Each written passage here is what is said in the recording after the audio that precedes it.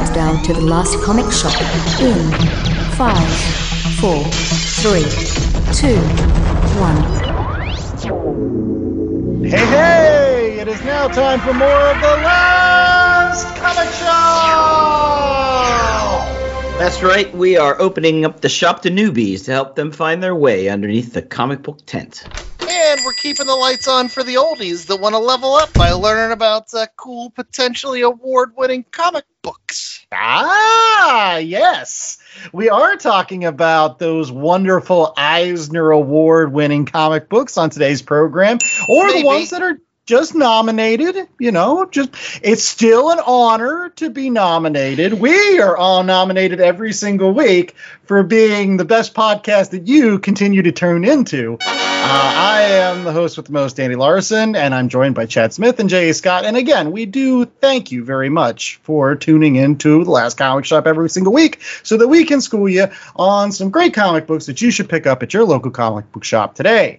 That's right. I would like to thank the Academy. I'd like to thank my agent. I'd like to thank my high school teacher, my art teacher. That's right. Play him off. Play him off. You're like cinematographer. You get 10 seconds, buddy, and you're off. That's it. You can't. And we're talking about Eisner nominees on today's program, and in particular, one of the current ones. It's one that's up for Best Limited Series that will be awarded potentially to them or somebody else later this week at the San Diego Comic-Con. That's when they give out the Eisner Awards every year. And it is called The Good Asian. And before we get to that book, though, we want to list some other of the Eisner nominees, just in case any of you forgot or maybe haven't checked out the list yet, before we have that unveiling of the winners later this week. So, J.A., you've got 6 categories, kind of like the biggest ones in some ways that we're going to talk about on the opening segment. Yeah, so we're going to cover Best Continuing Series, Best Limited Series, Best New Series, and then we'll look at Best Writer Artist, and Best Artist Inker Team. So those are sort of Best Picture, Best Actor, Best Actress type award, yes, if you're going to compare this to the Academy Awards. What we're not going to go into is Best Graphic Album Reprint. That's essentially like giving somebody an award for putting together a DVD package. Oh! Listen, the best part about the Eisners is it shines a light on all kinds of work, and some of that work is old, and that's okay. Yeah, a lot of my library are all these Fantagraphics reprints of 1930s and 40s comic strips. They put them together so beautifully in these hard-brown collections that, oh my gosh, I wouldn't be able to live without them. That, sir, is a graphic reprint album. And for as many comics as we read, I'm looking through some of these categories, Best Short Story. I probably read 2 or 3 of these, but they were really good. There's the one that right after Denny O'Neil passed away, his son wrote, and that one made me cry. And then the Daniel Warren Johnson one from Superman, and that one kind of made me cry. And so I'm wondering if the other 3, if I read them, would kind of make me cry. But now I have all these different things to pick up that I haven't checked out yet. Well, all right. I will get off my high horse about what's essentially an award for editors and go into Best Continuing Series. There are 5 up for this award. I think there's 5 up for most categories. So we have Bitterroot by David F. Walker, Chuck Brown, and Sanford Green. The Department of Truth by James Tynion IV and Martin Simmons. Immortal Hulk, which I believe Andrew has talked about, by Al Ewing and Joe Bennett and a bunch of other people. Nightwing, which I believe Chad has talked about, by Tom Taylor and Bruno Redondo. And Something is Killing the Children by James Tynion IV and Werther Del Eldira.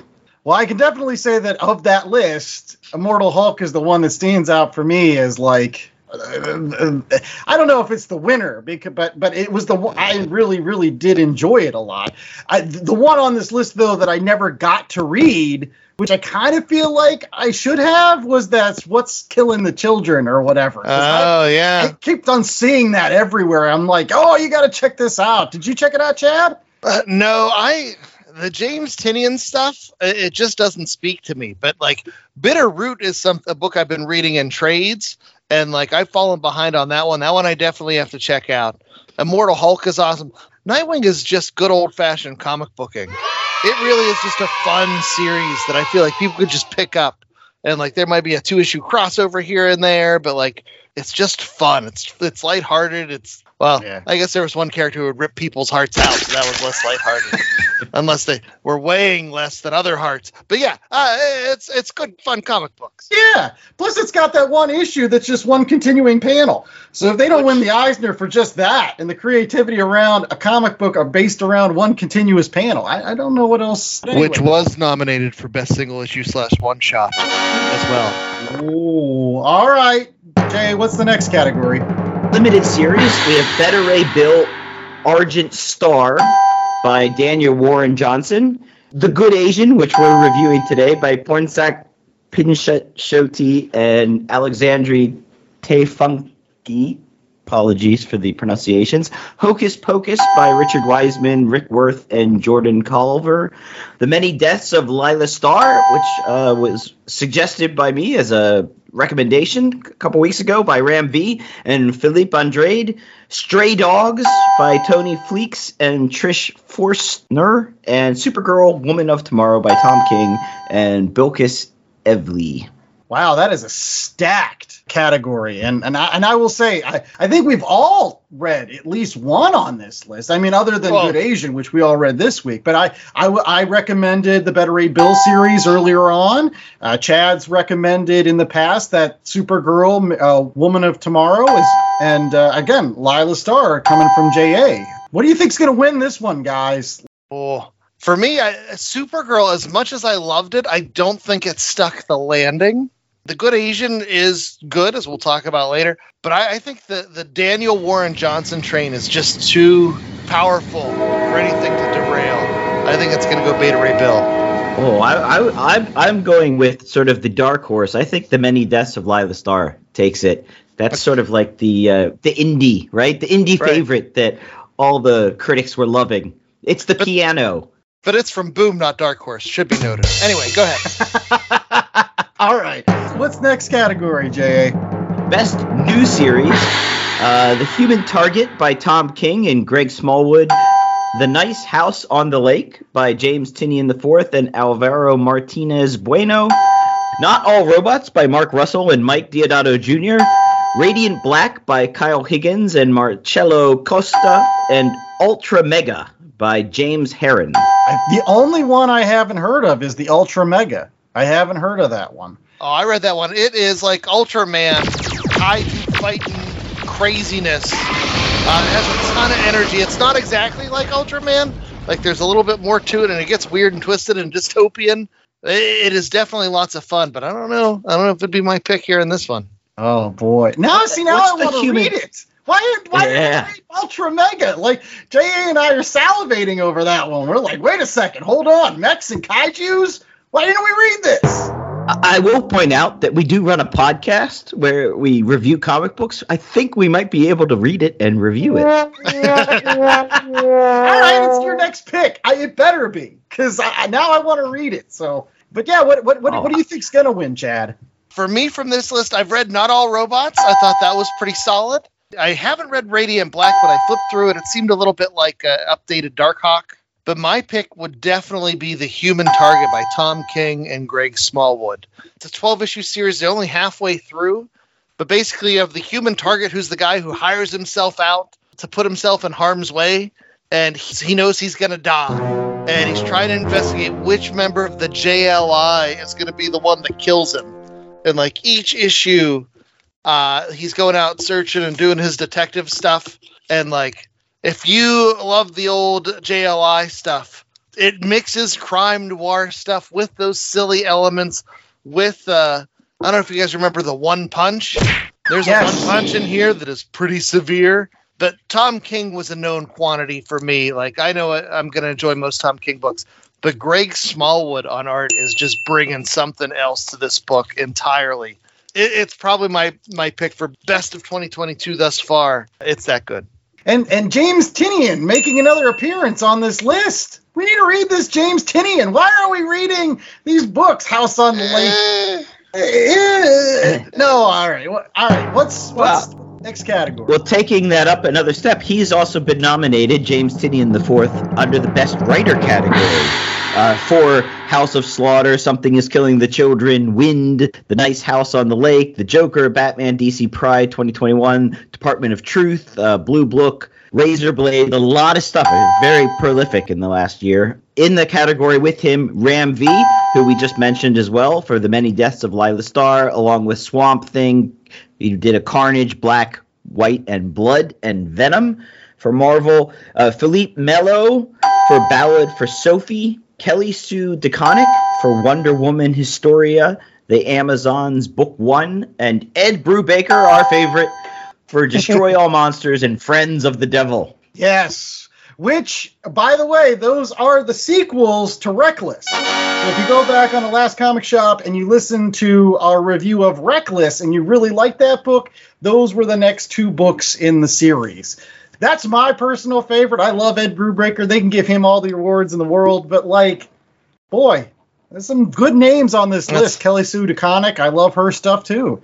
And Brubaker, by the way, working on a new Batman cartoon. Ooh. And so he's the head writer, so I can't wait to see how that turns out. All right, let's wrap it up. We got two more categories to go, J.A. What's the best writer-artist? So some names that we'll recognize on this list as well. Alison Bechdel for The Secret to Superhuman Strength. Junji Ito for Deserter, Junji Ito Story Collection. Love, Sickness, Junji Ito Story Collection and Censor. Daniel Warren Johnson for Superman, Red and Blue, and the Betty Ray Bill series. Will McPhail for In, a graphic novel, and Barry Windsor-Smith for Monsters, which we did review on the show. Yeah, it's like a two-horse race for me. I hate to say it. It's like Monsters and Betty Ray Bill. Two completely different styles, but both have such kinetic energy to them. They capture you, and they won't let you go. J.A., what do you think's your pick? I think it's Barry Windsor-Smith's to lose. I mean, Monsters was an epic undertaking, and he's been in the industry forever. So I think that he gets it just on sort of lifetime achievement. This is like Sidney Poitier or giving it to Clint Eastwood for Unforgiven. Yes. What do you think, Chad? What do you think's going to win? Oh, I already vocalized this earlier. I'm going to go with the guy who, I know it's not in consideration because it's coming out this year as opposed to last year. The guy who turned the Justice League into dinosaurs. I'm going to go with Daniel Warren Johnson, the fresh blood, mixing things up, turning people into dinos. It's great. that Jurassic League that's another book that this summer, man, it's like the hot thing. Anyways, last category, best penciler/inker or penciler-inker team. We have Philippe Andrade for The Many Deaths of Lila Starr. It just keeps coming up, so we're definitely going to have to read that book.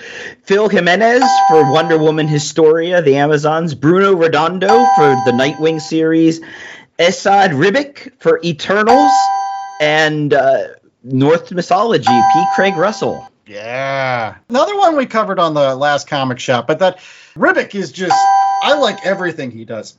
And I really should be reading that Eternals book because it is gorgeous. Every single time I see it in previews or whatever, I'm like, why am I not reading this? It's probably because I don't like the Eternals, but I should be reading it at least for the art, because the art, gosh, anytime he gets to draw like godlike characters, like if you've ever read his Thor God of Thunder series, or any of his Secret Wars where some of those, titans fighting each other with Doom versus Thanos. That's great stuff.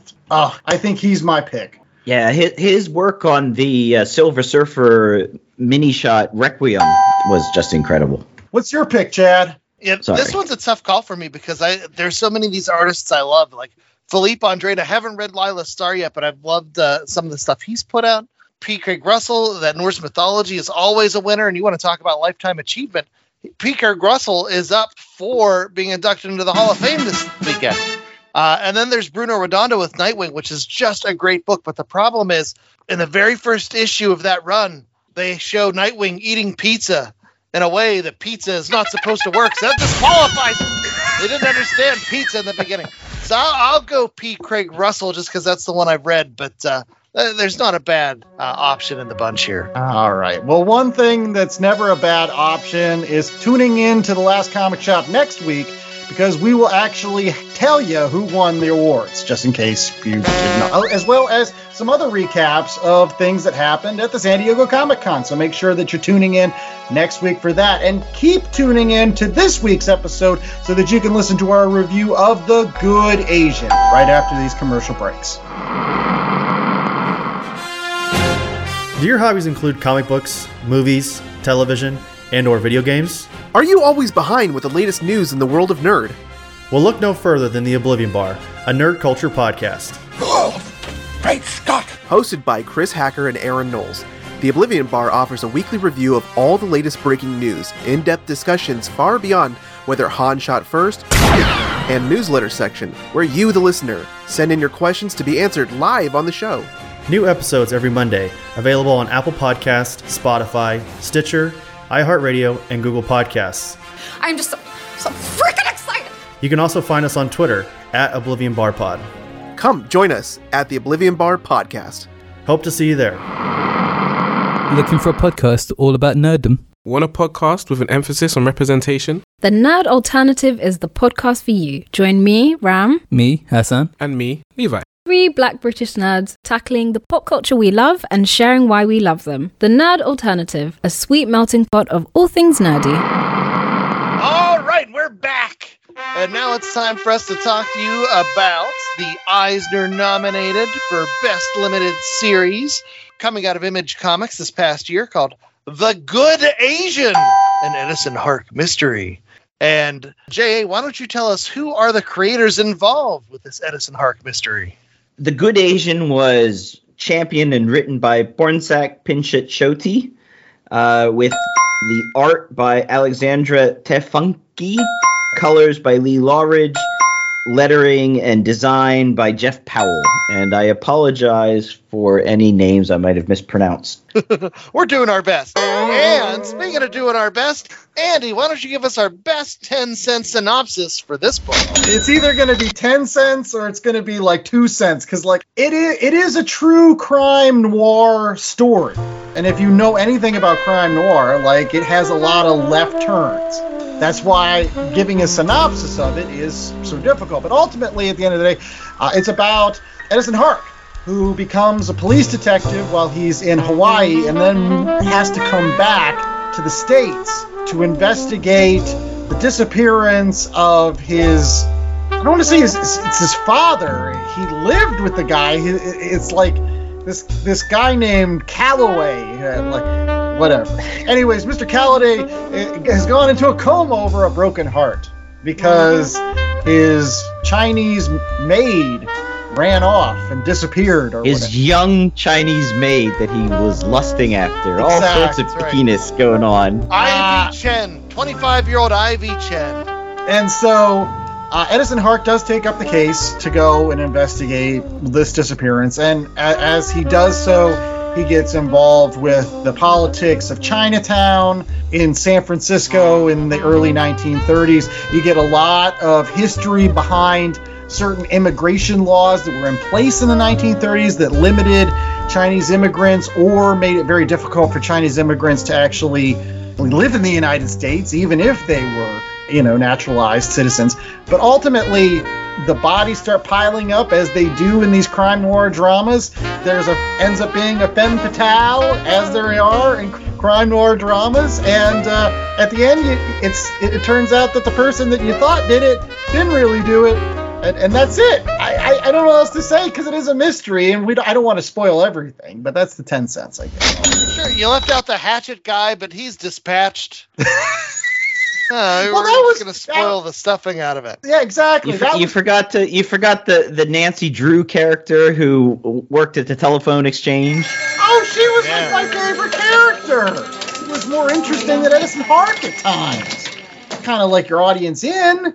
I guess that's a question. Could you guys relate with Edison Hark? Like a lot of this stuff kind of felt like a little bit like when you were watching the first episode of The Watchmen show on HBO, where you were learning a lot about stuff that you were like, I actually didn't know about all this.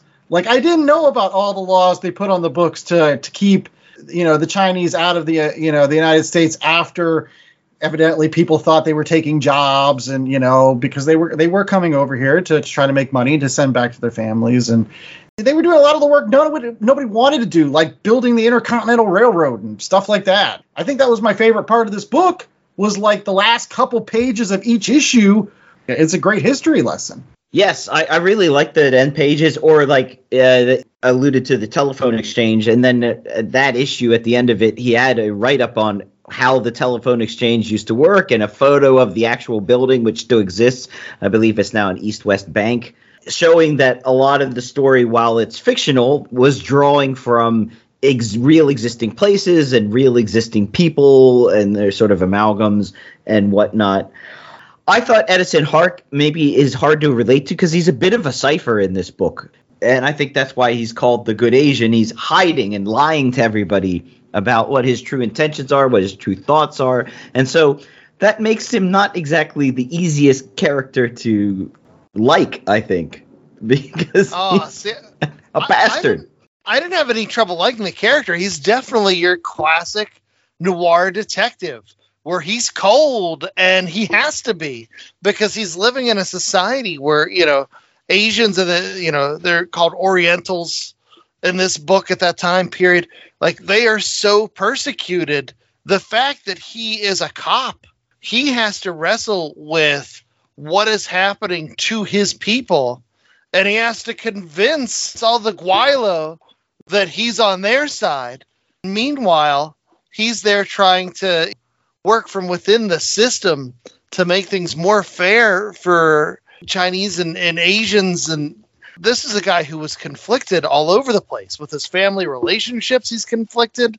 He had his adopted father, who has all this money and, is in this coma.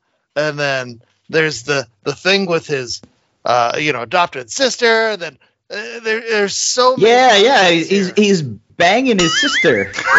I guess they're not really related. It's not but his sister. He lived in the house with the Callaways. She wasn't related to him because the old man with money had the hots for his mom, and then the mom got killed, and then he moved. Forget it, Jake. It's just Chinatown. Well, that was one of the more human aspects of Edison Hark. It was one of the only times when I actually felt for him was you got some stories about when he was younger, and he had the love affair with Victoria Callaway, his quote-unquote adopted sister, and they actually had a genuine relationship. And there's this great scene where they're on this beach together.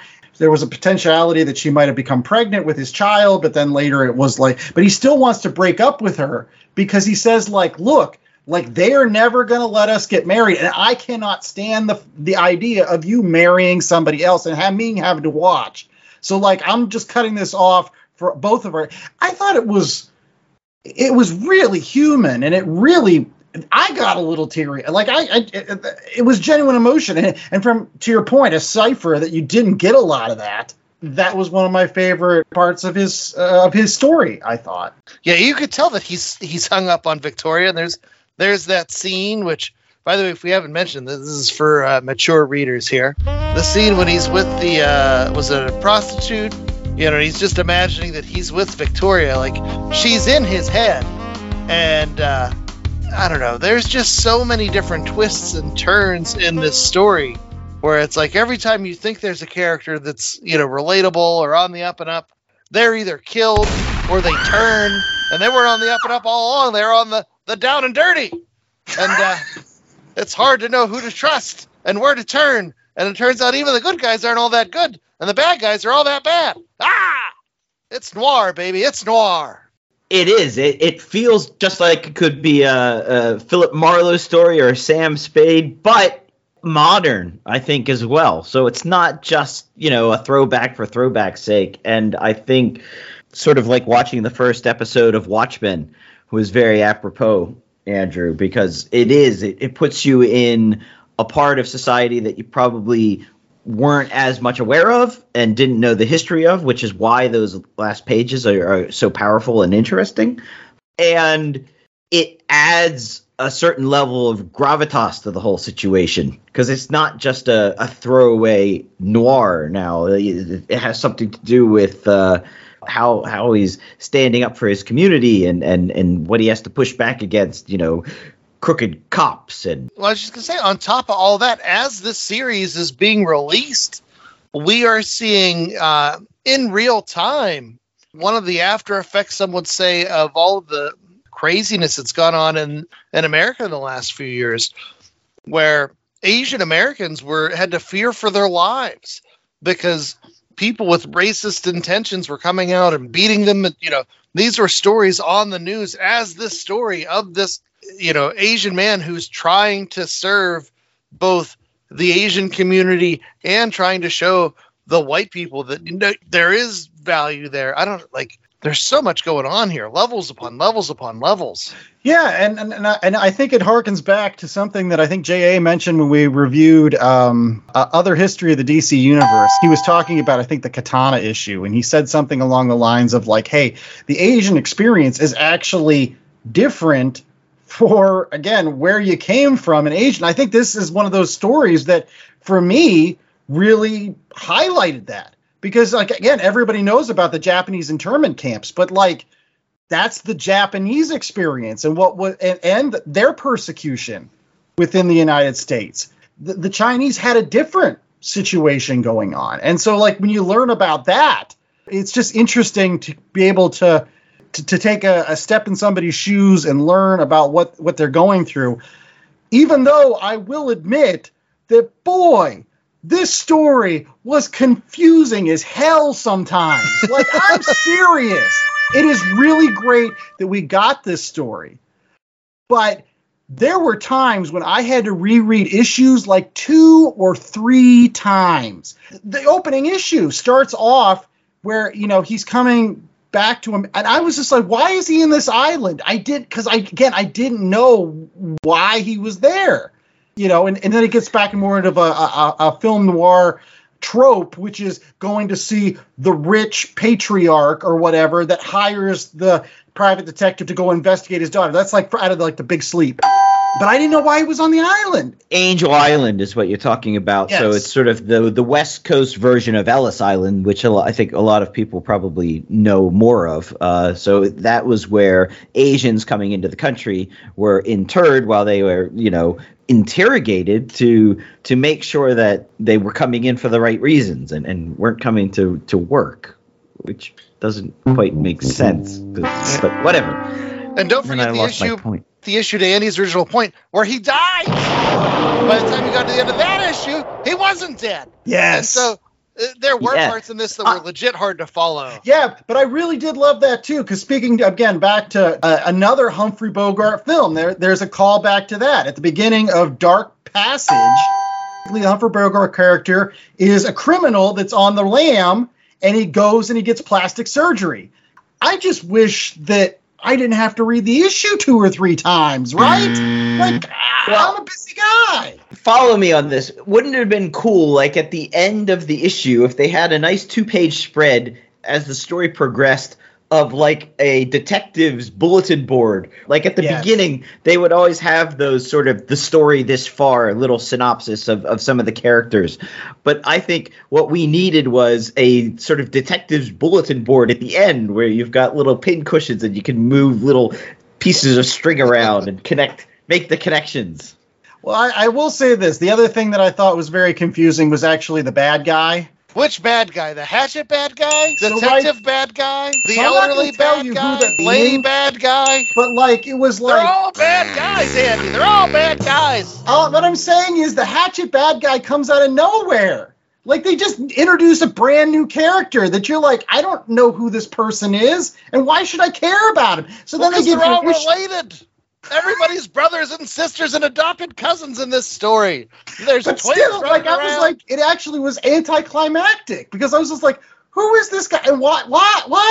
I'm not going to say who it is because you should read the story for yourself and then read it 2 more times because you'll need to. I will say I had a very similar I'm not sure what's going on. Who's this character? What was this? But at certain points, I was just no, this is crime noir. We're just going to roll with it. And like, I just let it be cool. You know what I mean? Like, because it is such a cool story. There's so much action and intrigue and double crossing, and I'm like, I may not have known what was happening, but I knew I was going to end up somewhere and it was going to be awesome. And so I was able to just sort of let myself go with the story as it went and be like, yeah, whatever, okay, he's alive now, and he's related to this person and that person, and they know this person who went to school with this person who secretly looks like this person, but they're living in a hut somewhere, and you don't know where that person is. Ah! It's noir, baby! Noir! Sorry. I'm just yelling like a madman.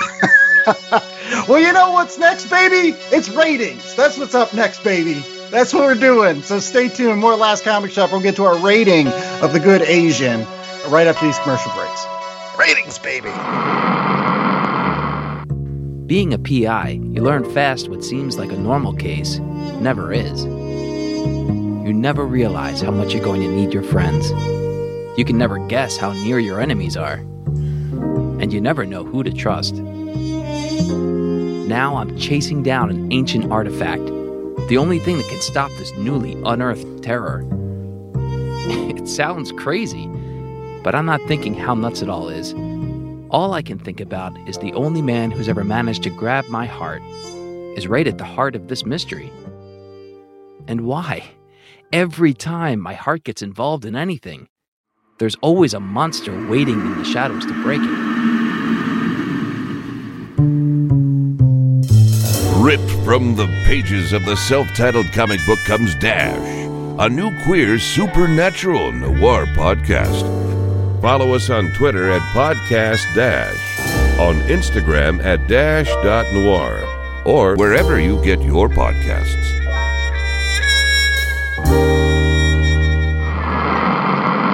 All right, we're back with more of The Last Comic Shop, doll. And we're going to take the case of doing some more ratings. That's right. On this show, we always like to give you some ratings to go along with our reviews so that you know whether or not the book is good or bad, even though I don't know if anybody really pays attention that much. It says good in the title. Exactly. It's not the bad Asian. It's the good Asian. Yeah. It has to be somewhat at least all right. So anyways, J.A., what is our 1 out of 4 scale for this week's book? You mentioned it as appropriate for a crime noir. We're going to go with 1 out of 4 left turns. Ah, some swerving tires. Everybody liked that. We're going to start off with J.A. this week because this was actually his pick. So I want to hear what he thought of it ultimately in terms of left turns. I thought it was an enjoyable crime noir story. I do admit that there was a bit of confusion. I could have used that cork board at the back of the issue to try to work out who's who and what's what and the swirling different connections that were being made. And I really enjoyed all the extra history because I'm a bit of a history buff. So I loved the back of the book where you get a couple of pages of history of either the Chinese Exclusion Act and the various anti-Asian exclusion acts that were done, or the history of the Chinatown Telephone Exchange in San Francisco. I thought that was quite informative. I thought the dialogue was written well. It just, as you mentioned, Andrew, you had to reread a couple of things a couple of times. Which, is that a reflection of a really good story, or is that a reflection of maybe it was a bit too convoluted? So I'm going to give it 3.5 left turns. Okay. All right, Chad, you're up. What did you think? So, yeah, I enjoyed this. I did think the back matter was really important. And we often talk about, books that come out and serve a bigger purpose. I definitely think with all the anti-Asian sentiment and all the racial disparities that they've had to deal with as a culture recently, like in the news, this is a super huge deal to have this story about, an Asian character trying to make it in a society. People need to see this and people need to read this stuff. And if you are a fan of noir books, the tropes are there, and if you recognize the tropes, you'll know, who's going to be the dame, and this guy, has this certain qualification that even though he looks like he's going to be the good guy, he's not really the good guy. You could pick some of that stuff out from the drop, but at the same time, it's done so well. And like I said, it's just cool. And we haven't talked a lot about Alexandre Tefenkgi's art, but really he has one of those art styles where it's just really great cartooning. He's a really good storyteller. Even though there were parts that were confusing, I was entertained the whole time. The action is there. The intrigue is there. Would I give it a 4, though, with all those things said? I don't know that I could, just because, like we brought up, there's just times where it's a little, I don't even know if inconsistent is the right word. It's just hard to follow. And so I'll go 375. 375 left turns. There's that one turn where you're not sure you're going to go, and then, I'm going to go, not going all the way, and then there's a big car crash, a big other noir. Right. Well, I think I'm going to be a little bit more critical than both of you. And I think it's because, like some of the other books that we went into, I had kind of high expectations for this because genuinely 1930s, 1940s pulp stuff, if anybody's been listening to The Last Comic Shop, you kind of know that's kind of my niche, my thing. I like that era. And I like stories told in that era. And again, a good private detective story set in that time period is always going to be something that I gravitate towards. And this had elements that I really liked. Again, to your point, Chad, I thought the art was gorgeous. And I got behind that. If I was just talking about art, I probably would give it like a 3.75 or a 4 because I thought the art fit what you needed to tell a crime web story. And there were other elements I liked, which were, again, to Jay's point, I liked the history that was brought up. I learned a lot from this book. But, I didn't really come just for a history lesson. If I wanted that, I don't know, go back to college and, I don't know, go and take a class on it, not read a comic book. I want to be entertained. And if I have to read a book 2 to 3 times just to understand the story, there's something wrong with the story. I hate to say it. I've read other crime noir books. I thought, Reckless was much more straightforward. And that was one that we covered on this show. This one was too all over the place. It was kind of like he had an idea of what he wanted to do with the story, but then at some point he put it in the blender, and it just came out a little bit more muddled than I would want. And I think that's really the prime word I'm going to use is muddled. It wasn't bad. It was just there was 1 or 2 left turns too many, and it was almost in every single issue. So I'm going to say 2.5. This is a 2.5. I think you should read it. I think that it does give you a good sense of some stuff that you may not know about in terms of the Chinese American experience. But again, you could probably get that from reading another book. If that's what you really want, you don't really need to read a comic book and a crime noir to get that. Any case, some other things that you can get from comic books is our recommendations. Or anyways, we're just going to talk about other comic books. Because you should be able to pick up these up at your local comic shop in addition to The Good Asian, if you want to check it out. So we're going to go ahead and start off with Chad, who has another crime noir story that we can all check out. What is it, Chad? Okay, so I was trying to think of what to recommend. I was going to recommend the Parker series of books by Darwin Cook, which are delightful. And I was like, I recommend. I was like, I'll recommend Criminal by Ed Brubaker and Sean Phillips. I kept trying to find cool noir stuff, and I didn't want to go too far into the superhero realm, but ended up on Sleeper Season 1, which is by Ed Brubaker and Sean Phillips.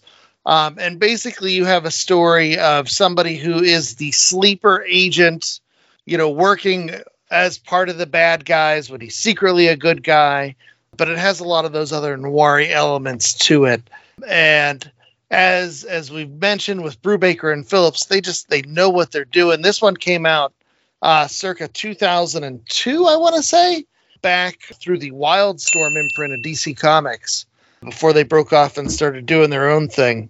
The edition I have was collected in 2009, but if you can get your hands on it, it's definitely worth just experiencing some of that Brubaker Phillips magic, because They know how to do it, and it's on full display here. Well, that's definitely one I'm going to check out because I like that Brubaker and Phillips stuff for sure. So my recommendation, again, is talking about collected graphic editions. Is that what it's called? What albums? Is that what it was called, J.A.? This one in particular was one that was released a couple years ago from Fantagraphics, and it is called Wollywood's Canon. It basically is a reprint of a series that Wally Wood, the legendary comic book artist Wally Wood, did for Overseas Weekly, which was a tabloid comic book thing sent to U.S. military bases between the years of 1970 and 1973. He basically did this kind of like weekly strip almost. And let me tell you, when I talk about strip, I'm not just talking about comic strip. I'm talking about, that kind of strip too. This book, I'm going to say point blank, is for mature readers, right? I know we do panel pals on this show. This ain't for them. It ain't even for some teenagers that might listen to our show. This is for adults because pretty much almost every other page is a topless woman. Yeah. And you do kind of have to go into this series with the right mindset, as it is about basically a secret agent, kind of like James Bond, except it shows all of the stuff that happens after, James Bond says the sexual innuendo and it fades to black. No, they show you what happened. So again, and it was military personnel overseas. They wanted to see a little bit of the, with their action. So that's what they got. But what you read this for is really the absolute gorgeous Wally Wood art. I mean, if Wally Wood was a cinematographer, he would have won 1,000 Oscars because the way he can set up a scene, the way that he can draw a panel, it just puts you right into that action. And that's all you really want from something that's all about a secret agent going on exotic adventures and meeting beautiful ladies and gunplay and, jumping out of airplanes and stuff. So yeah, if you're into that, if you like James Bond, if you like beautiful ladies, check out Canon. It's really good. From nothing else, from a historical perspective, it's made me a fan of Wally Wood, or even more of a fan of Wally Wood than I was in the past. J.A., what do you got for us? So I'm reaching back to my childhood, reading some crime books in the 90s. This came out from Dark Horse, The Shadow in the Coils of Leviathan, which was by Michael Kaluta and Joel Goss, with great interior art by Gary Gianni and incredible covers by Michael Kaluta. Essentially, The Shadow, the great crime fighter, there's some subterranean menace that is haunting New York City and slicing and burning people caught in the sewers. I don't know why people are going into the sewers, but if you're going into the sewers, you're going to get sliced and burned. And then he's trying to figure out who's doing it. Is it the lady evangelist? Is it a monomaniacal scientist? Is it the scientist's assistant? Is it murderous jewel thieves? Is it Russian spies? It just gets into, classic Shadow 1930s, 1940s crime noir. This came out right about around the time that the Shadow movie was coming out, so Dark Horse was taking advantage of interest in the series. The trade paperback is very hard to find, unfortunately, right now. I think we're talking like hundreds of dollars on the secondary market, but it was also put out in issue form, and I reckon that those issues can probably be found in buck bins. Yeah, and that Michael Kaluta art is tremendous. There's some other great Shadow books that Michael Kaluta drew. You can go back to the original Denny O'Neil stuff that he did with him in the 1970s, as well as, I think, Hitler's Astrologer, which is a Shadow book that Michael Kaluta drew that was also written by Denny O'Neil, which, again, he has that awesome Shadow with, the huge hat. It's enormous from one side to the other, and the black coat and the red scarf around his mouth and the enormous nose. It's a great looking Shadow. And I remember, you getting that series that summer of 1994, JA, and being like, oh my gosh, I was waiting for every issue that came out because I just thought the art was gorgeous. Like there's one scene where he's climbing up the side of a ship and it's just like, oh, he looks so menacing. So awesome. So yeah, I totally agree with that recommendation. That one is a good one.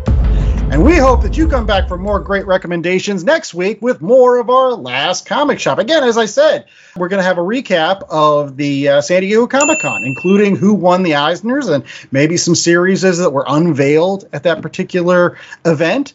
So make sure that you tune in to get your post recap of one of the biggest comic book events of the entire year here at the Last Comic Shop. And you can do that by rate, reviewing, and subscribing over at our website, www.lastcomicshoppodcast.com, where we've also got terrific links to things like YouTube, where you can check out some of our awesome videos. And you can find us on other social media places at Last Comic Shop, Twitter and Instagram, where you can find things like our weekly polls that JA puts up, or Golden Age covers to help tuck you to bed at night, or the books we're picking up, or questions we have, or things we just want to talk about throughout the course of the week. But you can find us on Twitter and Instagram, or go back to our website at www.lastcomicshoppodcast.com, where they can find what else, J.A.? We've got a link to our merch store. We've got a special summer design if you want to get your summer t-shirt on. Also, trench coats, because every good detective needs a trench coat. So get a Last Comic Book Shop trench coat to go with your mug and tote bag. No fedoras? Or maybe a bowler hat. I always thought, what would you have worn? Would you have worn a bowler, or would you have worn a fedora back in the day, guys? I'm a fedora man myself. J.A.? I think I would have gone with the flat cap. Oh! That was like the intrepid news hound would always wear a flat cap. He's running around. Or the taxi driver. Follow him, Jack! Alright. Yeah. Yes, getaway driver.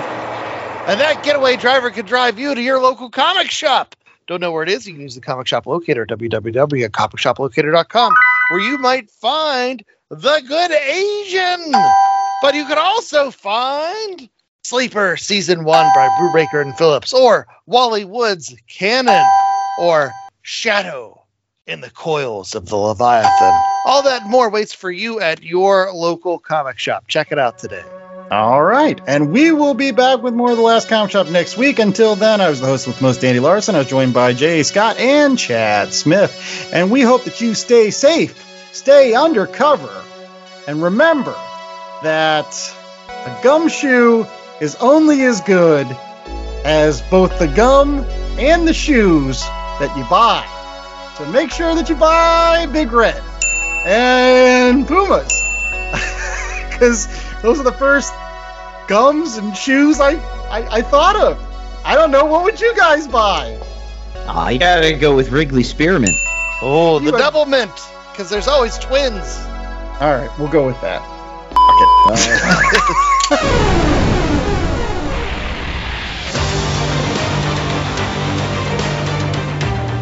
The Last Comic Shop was a 2022 Black Angus production.